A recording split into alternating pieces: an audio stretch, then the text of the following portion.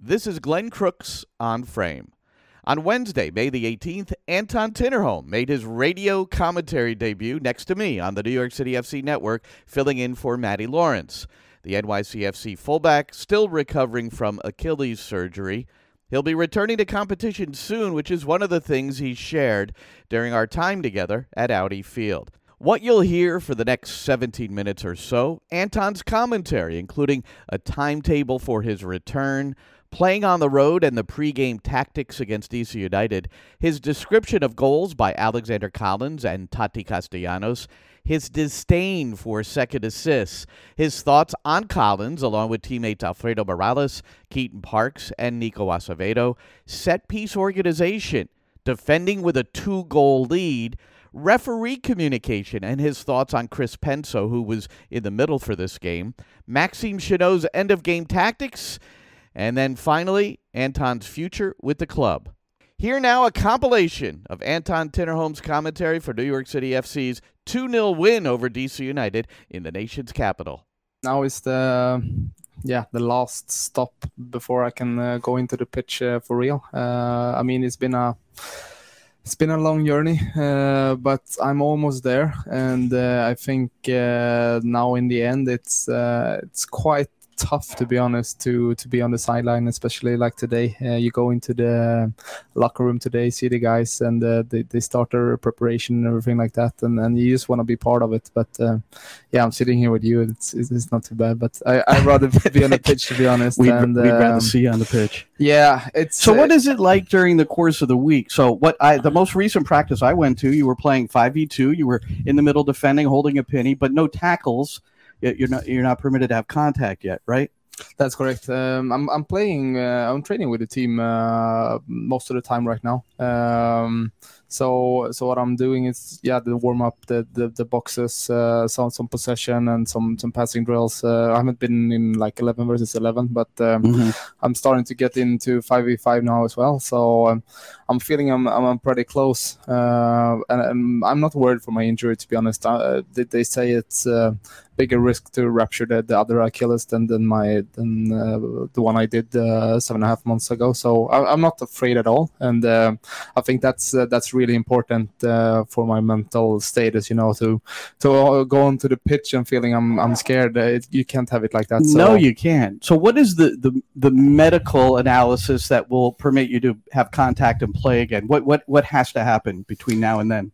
So we play Minnesota, I think, 28, and then we have a little bit break after that. And as soon as we come back after that mini break, then I'm gonna have my final test, and so hopefully I can start in full training. But what's your educated guess as to when you'll be able to compete? What would you think? In the game, I think I should be back in 1.5 months. That's the goal. The doctor said it's far ahead of schedule. They said up to 12 months at first. Now, if I can be back in the start of July or late June, then it's closer to 9 or 8.5 months. Playing away in this league, DC is not the longest trip, but it's still a flight, and and could be like different grass. It could be different like weather. It's a lot of things who's like different in this country. When I played in Sweden, it was more like a bus for like 3 or 4 hours, and then you play there, and it's quite the same wherever you went. But here you can fly some games. You fly like 5-6 hours, and it could be hot as right. So it's hot. No, the different climates, different time zones.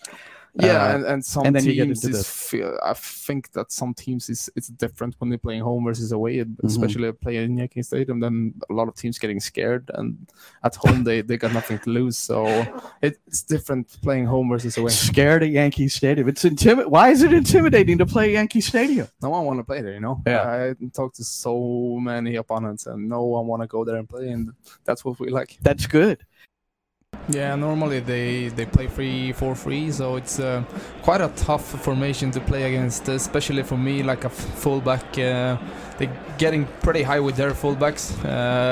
It always depends how high their fullbacks are, if they're playing like a winger or a fullback. So, but there is space in behind them. That's what we have been talking about in the locker room, to find the space in behind, especially quick. Headed it out for the first corner of the game, taken by Santi Rodriguez. He'll play it back to Gloucester, spins it into the front post. Here's a shot and a goal, and it's Alexander Collins. Collins loves to get forward, is always there off the set pieces. So a rehearsed play from New York City FC. Rodriguez playing short to Gloucester. He spun in a beautiful cross and flashing to the front post. Collins, and New York City takes the early lead just 6 minutes in at Audi Field. Yeah, it was a good goal. We're taking advantage of them standing with one guy high, and we can be smart in that situation and play Chris and hit a cross from a better position than a corner. And then if you leave Kayens free in the 5 meters, then it's definitely a goal. So a good one. New York City up 1-0 on the Alexander Collins goal off a corner kick. Collins finishing in the 5th minute. Gloucester and Santi Rodriguez both earning the assist for Rodriguez. His 6th assists of the season. He's in the top 5 in the league in that department. Yeah, it's a little bit different how you count assist in this league, though. For the me, double assist is crazy, right? Yeah. I don't really get that. That's not how you count an assist. That's hockey for me. But Matty and Lawrence and I have discussed that frequently. It's and especially how you do the rest. Do you remember Thiago Martins got an assist playing a square ball to Alfredo Morales, who served a beautiful ball on the Eber for the goal at Toronto? But Martins got an assist on that. Yeah, and that's hockey for me, that you play a ball on your own half and then 2 other guys do something. So you have to check in on that system because the rest of the world, you don't do that. So I don't know why you're doing it here. It's like keeping the old penalties you have here. You have to go through with the new system with assist as well. So for me, that's not an assist. So that's something you have to brought up to next year, how you count assist. All right, I'll continue to press the situation, but you've got a strong voice at MLS, Anton. We'll Yeah, but I mean, for us as a player, it's not a bad thing to get that's true. More assist. But especially if there's any sort of incentive clause in your contract on assist. But that's normally in contract. Is normally like just normal assist. That you're the last player who passed the goal scorer. Exactly. So I think sometimes it pops up this things from live score or whatever in Sweden, and you got a double assist, and people is just asking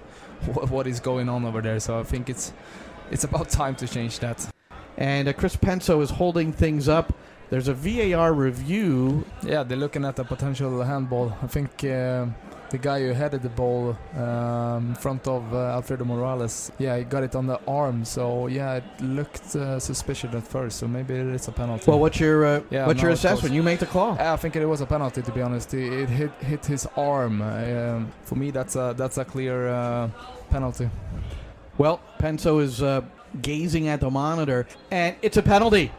Tati picks up the ball. Yeah, I'm 100% sure he's gonna score. He's so confident from the spot right now. Angle to the left. He stands with his left boot on the line, top of the area. So it's a pretty long run-up for Tati Castellanos. Romo on his line. Castellanos approaches, stutter step, and he Panenkas.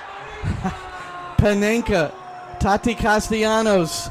Goal number 7 on the season. I knew he's gonna score by doing a Panenka. It's that tells us a lot how well he's playing now and what a confidence he's having. Alexander Collins with the goal. It's his 2nd of the season, his 8th overall in his career. The Defender of the Year for New York City in 2017. His 6th season with the club. Yeah, you've played so much with him. You're not next to him out there, but but he's so good. He's like a different player now compared to when I arrived to the club. He's so experienced and when to go and when to stop. And how strong he is. It's like impossible to win a 1v1 duel against him. I've tried in training, but he's one of a kind and he's a beast in the gym as well. So. hopefully they're gonna go to the World Cup now, and he can show himself on the big stage, because he's a top player, and for me the best player, except Tati maybe last year, but he's definitely having a bright future as well. Yeah, I mean, you have to use your body, so and you know the first third of the field is always easier to get free kicks. You know, one time a referee told me that the defensive field, it doesn't take that much to get a free kick, and like in the middle of the field it's like 50-50, and then offensive then it's way harder to get a free kick. So I mean, the referee's not gonna say that in public, but that's how it is. And I think the calls that we see would reflect that. Referee. What do you think of Penso? You've certainly played in a number of games. He's one of the top referees in the league, I would say, because from my end, it's important that you can talk to the referees. They're not always taking the right decision, but as long as you can talk to them and they can motivate why they're taking a call or why they don't take a call, then I'm fine with it, you know. But the worst kind of referees is when they just show a yellow card and then they tell you to shut your mouth. So that's the kind of worst referees, and unfortunately there is some, but I think that the referees is getting better and better in this league, and the VAR system is working, maybe the best VAR system in the world, to be honest. He wasn't quite used to the position. What is the most difficulty in adjusting to something like that if you're normally playing in the midfield? Yeah, like for me, I also started as a central midfielder, as a well, you've got the qualities back in the days, you know. But when I was like 16, 17, then I turned into a right back, and for me the most important thing as a defender is to defend, you know. It's not to go forward, but after a while you have to work on that as well, but as one of the defenders you have to defend in a good way and communicate with the center defenders, the goalkeeper and the winger, of course, as well. But so it's a completely different position, but if you are smart like he is, so that then it's no problem. But of course it's take a while to adjust. That's where you look at the versatility of the squad, Anton, and the depth. Alfredo Morales at times has, doesn't always see the field because Acevedo's playing so well. Yeah, but Alfredo is vital for us. He's such an experienced player who knows. He's smart. He knows when to go down and get on a free kick easily as well. So he's one of the main guys last year, and he's gonna be that this year as well. But we have such a strong squad this year. And we have the opportunity to sometimes see it. And I think part of it, Rob Vertugien, I know does a lot of the forming of the set plays, and is in training, rehearsing them. But what I see, and Rob has said the same thing, you have to have a head coach that believes in it too and spends time on it. So do you think you spend more time on it than most of the teams that you've played on? Yeah, we definitely spent some more time last year and this year. Even with like my former coaches like Patrick Vieira, then we had like something called set play game that we play still today. Sometimes it's about then it's just free kicks, corners, throw-ins in different angles, different positions, and keeps everybody engaged. Yeah, and you have to adjust because it can go fast, and you can't slow the game down, because then the other team's gonna take a free kick and score. So it's about react as well. It's not just defend when the ball is down. You have to react straight away when it's a free kick, because they can hit it hard. Amundsen right now is having a discussion with Rob Vertugien, and he's being shown the notebook. You haven't subbed much in your career, but what is Rob Vertugien going over with Amundsen as he comes in for Gloucester? It's the set pieces, where you're gonna stay, and if you're gonna make some changes that maybe you are a better or worse header than someone else, and then you have to move him to another position. So it's you have to take responsibility when you get into the pitch that first of all you have to take care of your own positions, but then you have to talk to the other guys what to do and if they're gonna change, especially defensively. Yeah, Keaton has improved his shot this year for sure. I've always been telling him he can't shoot, but he proved me wrong this year. He claimed working with Mehdi Belushi a lot after training, and that's what you have to do if you want to score goals, right? You have to repetition, no? Yeah, of course, but then it's one thing to do it on training and one thing to do it on the game, and it's showed everyone that this year he can do it on the game as well. And Parks is down in the penalty area, and by the looks of it, Alexander Collins with the right leg up is bending back the toe, so that's always a cramp, right? Yeah, that's the classic Chanot moves. Otherwise, he's always doing that with 5 minutes to go, and we're up 1 or 2. So, well, Chanot's only played about 20 minutes, so but, we might not see it this game. I bet he's gonna do it either way, So we'll see. The final 2, final 3 minutes is he's such an experienced player, so he's always doing it, and maybe I'm guilty to it as well. Yeah, I think you do want to probe, but sometimes you might have to be a little bit more urgent. Yeah, but I think just this sequence here, when they're having the ball, but just have it on their own half, would have been so much better to just let them have the ball sometimes, that we don't have to stress about them having the ball. We can let the opponent have the ball as long as they don't create anything. So last year and 2 years ago, it felt like we got stressed as soon as we're gonna get the ball, but over 90 minutes, you're not going to have the ball all the time. Right. So sometimes you can just lay low and let them have the ball and especially be tight in the middle, Well, true to your words, everything is really side to side. DC United, they've probably strung together 20 passes now plus, but have not made any penetrating movement towards the goal. And now it's played back to Birnbaum. He's 15 yards deep in his own end.